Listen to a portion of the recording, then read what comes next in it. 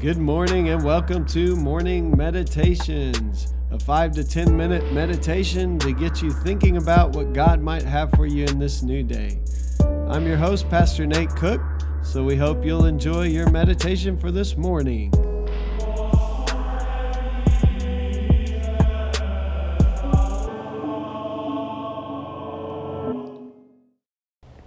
Hey, this is Pastor Nate, and this is your morning meditation for Sunday, August 11th. Today we're just going to read the first 4 verses of the book of Luke. Luke chapter 1, verses 1 through 4. Many have undertaken to draw up an account of the things that have been fulfilled among us, just as they were handed down to us by those who from the first were eyewitnesses and servants of the word. With this in mind, since I myself have carefully investigated everything from the beginning, I too decided to write an orderly account for you, most excellent Theophilus, so that you may know the certainty of the things you have been taught. So these verses point us to kind of Luke's reason for writing his gospel.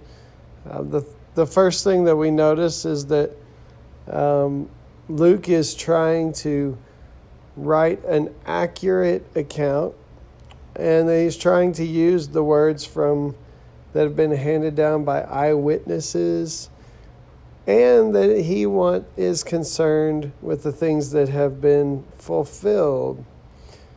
So there's some things that we realize in that wording. The first thing is that Luke is trying to be as close to the original source as possible, and he is writing what eyewitnesses have said, but also the fulfilled part means that what Luke's intention in writing his gospel is to show the connection between Jesus and the Old Testament scriptures and the Old Testament covenant and the Old Testament people of God, and indeed the entire earth.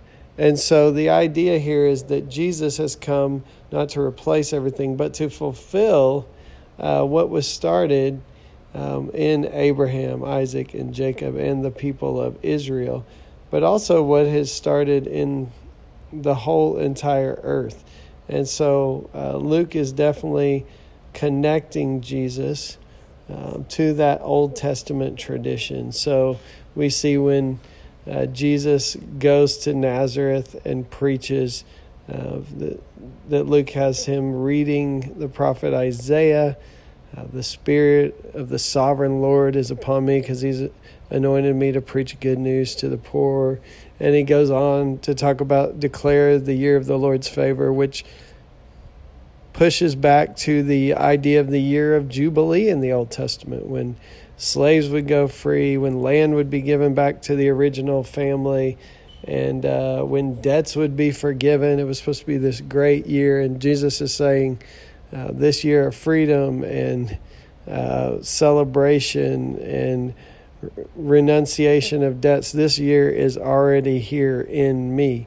And so we see how Luke ties in Jesus to the entire story of the Old Testament and of the gospel. The gospel ties in to the Old Testament story.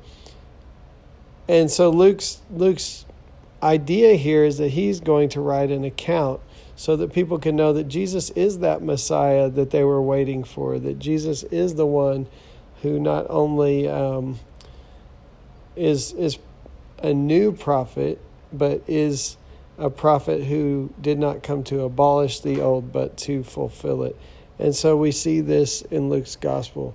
And these opening lines are just the idea that Luke is intending to help people know the truth about Jesus.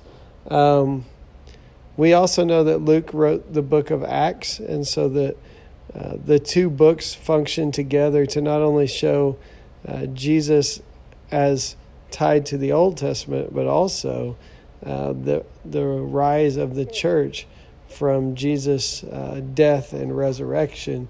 And so it's kind of, if you think about it that way, it encompasses the entirety of the faith from Genesis all the way through to the development of the church.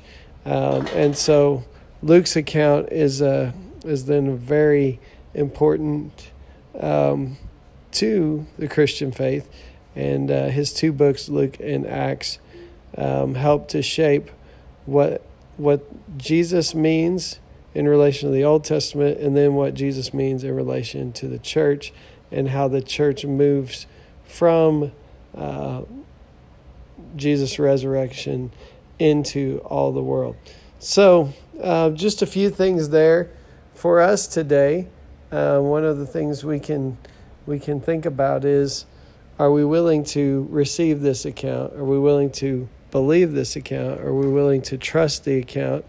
And are we willing to trust in this Jesus who is the fulfillment, who is the Messiah, who is the one that was to come, that Luke is writing about? And to hear the words of Jesus, but not just to hear them, but also to put them into practice, so that our lives may be built upon a rock. Hey, that's just a thought for this morning, and I hope you have a great day.